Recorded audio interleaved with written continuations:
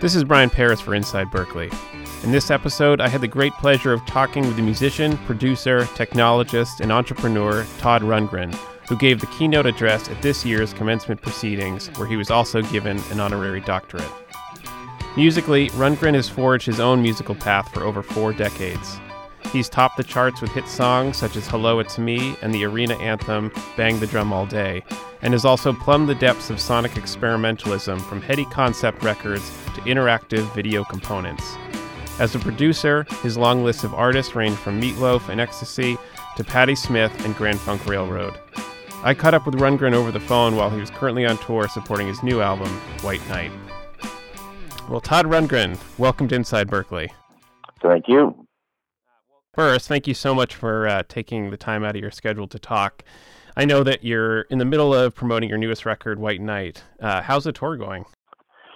It's going pretty good from the standpoint of the shows. We've got a production that's sometimes hard to shoehorn into some of these venues, so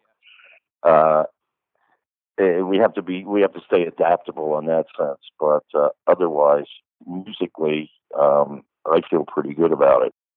Well, it's been a busy couple of weeks for you, what with the new record, your first commencement address, and the honorary doctorate. Regarding your experience at Berklee, are there any highlights or moments that have stuck with you since commencement? You know, as much as the faculty and the student body actually are the soul of the school, it was a very very intense 2 days for me. First the performance and all of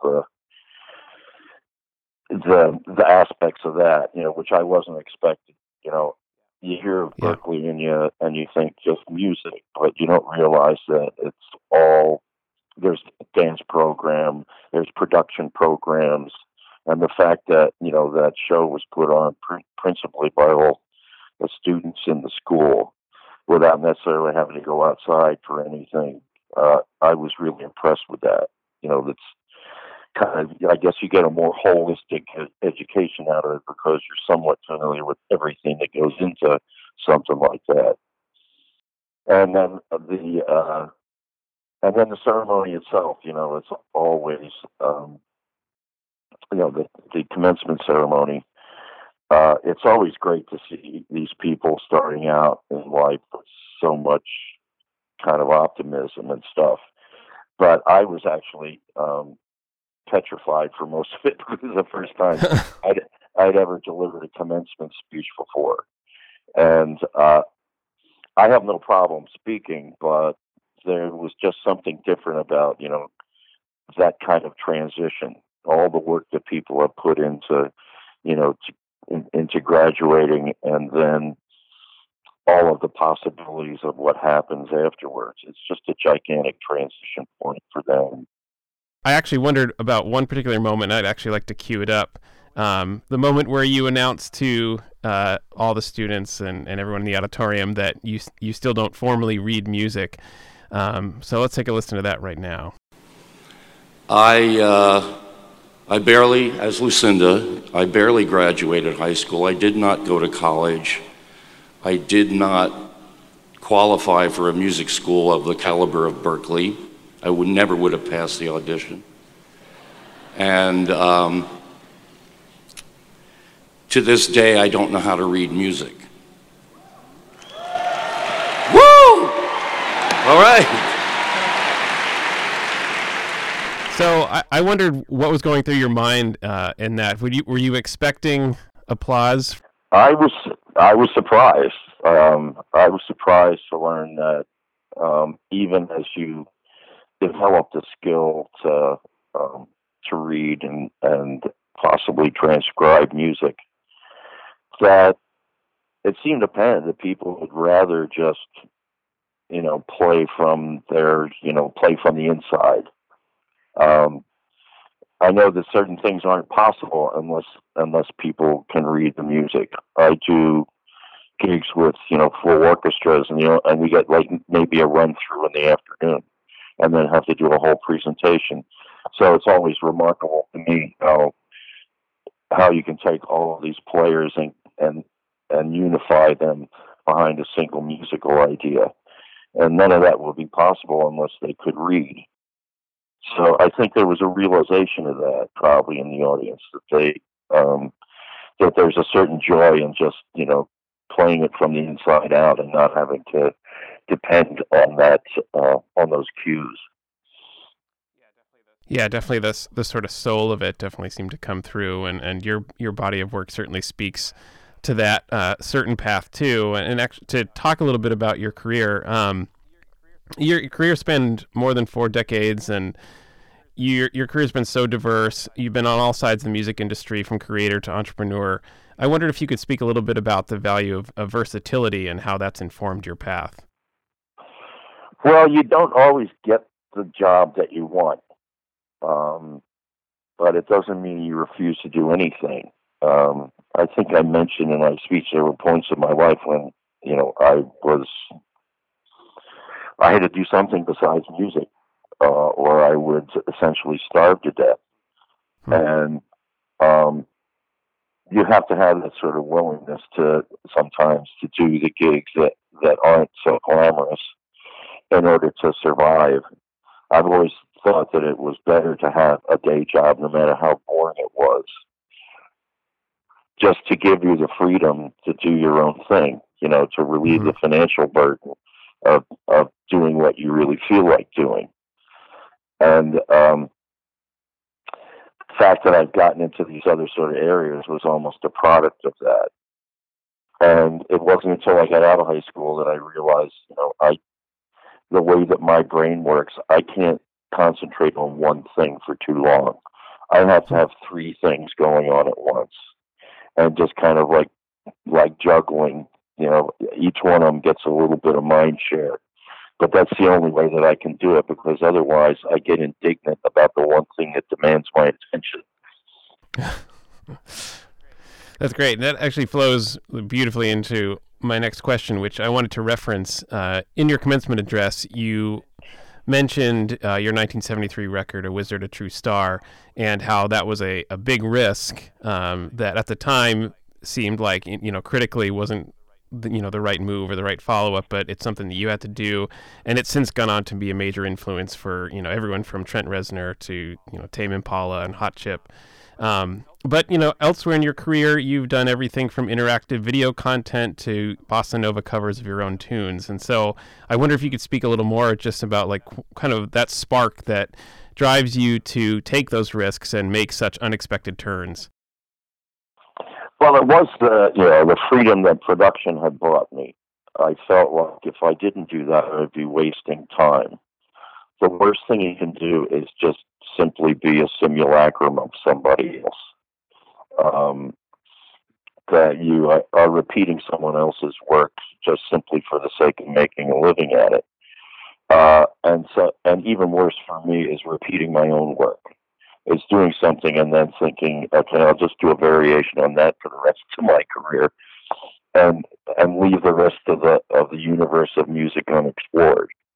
And I enjoy the idea of music, and I enjoy the experience of a whole lot of different kinds of music. I can listen to music that people run away screaming from, like Melt Banana or something like that, and actually hear what's musically going on in there. It's not that I necessarily want to listen to it over and over again, but if I do pay attention to it, I'm always learning something. And it's important for me to be able to have that, arsenal of ideas, because that helps me keep from repeating myself. And that certainly speaks to kind of just the nature of such a robust career, and while you're still on the road, promoting new records and new projects. I wondered if you had any thoughts on kind of what differences in the current industry are that maybe you've noticed, that maybe if you were starting out in 2017, what you think would be different or the same. Well, it used to be that the record labels were essentially the gatekeepers to the public at large, and the record producer was the gatekeeper to the studio. And so I made a terrific living as a gatekeeper to the studio. An act couldn't get a record made unless they had a producer, because the producer would make sure that the act was actually productive, but also that they didn't, break the bank in the process, because they were just fumbling around, didn't know what they were doing, and just spending money and not producing anything. So what sort of changed is I no longer have a career as a producer, because I'm no longer the gatekeeper to the studio. The studio is your laptop now.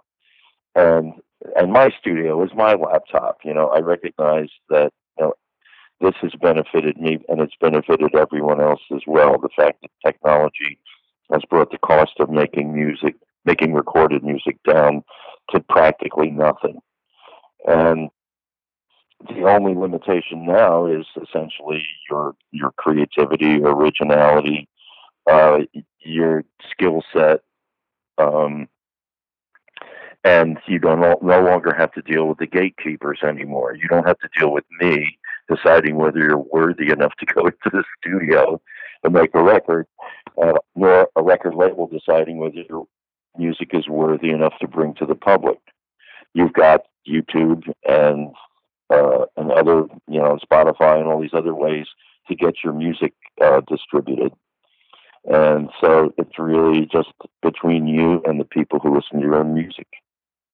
Yeah, and that connects to, other things you've said about being versatile and just like, not having just the one idea for what you want your job to be. And at Berklee, there's a lot of emphasis on the idea of musicians being natural entrepreneurs. And as an entrepreneur yourself, what connections do you see between your drive to create music and then your drive to create another project or something else that you've initiated?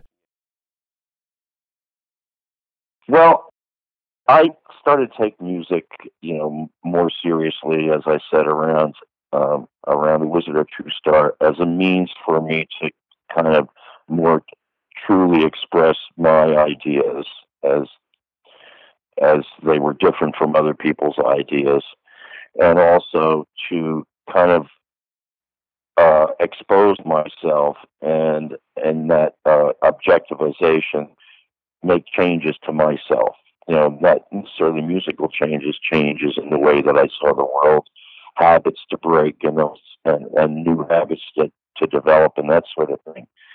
So music was more than simply a product to me. It truly was a means of self-exploration. And that sort of continues to this day. Once you do that, you realize, you've got a message, you represent something. And that thing can be represented in a variety of ways. It doesn't have to simply be musically. It can be, theatrically. You can write a book about it. You could, you make a video that kind of not necessarily alters, but magnifies or explores the meaning of a song in a way that isn't as obvious if you only listen to the song. So I've always had an interest in these other media as ways to expand upon the message that's in the music.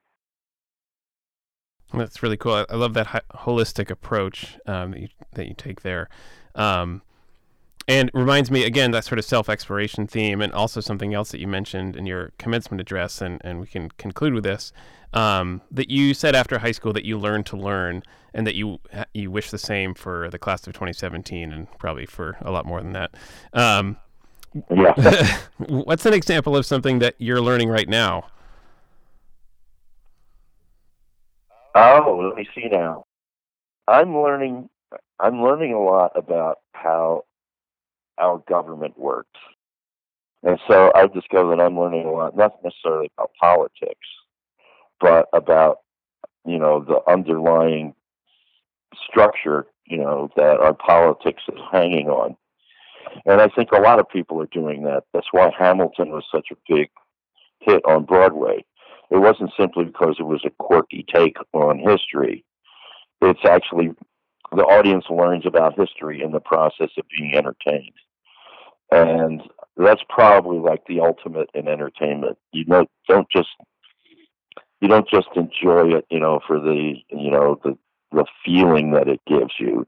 It leaves something in your head that you take away, and that continues to fester in there, and that drives you maybe to want to explore something more, or to, just even possibly to, to spark some change in yourself or some change in the way that you think.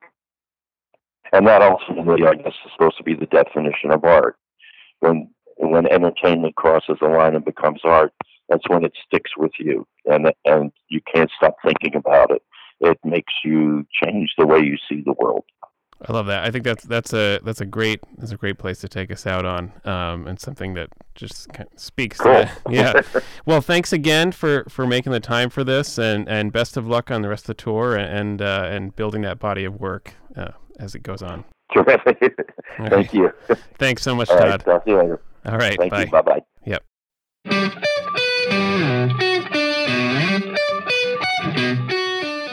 This episode was engineered by Tony Brown in partnership with The Burn. I'm Brian Paris, and this is Inside Berklee.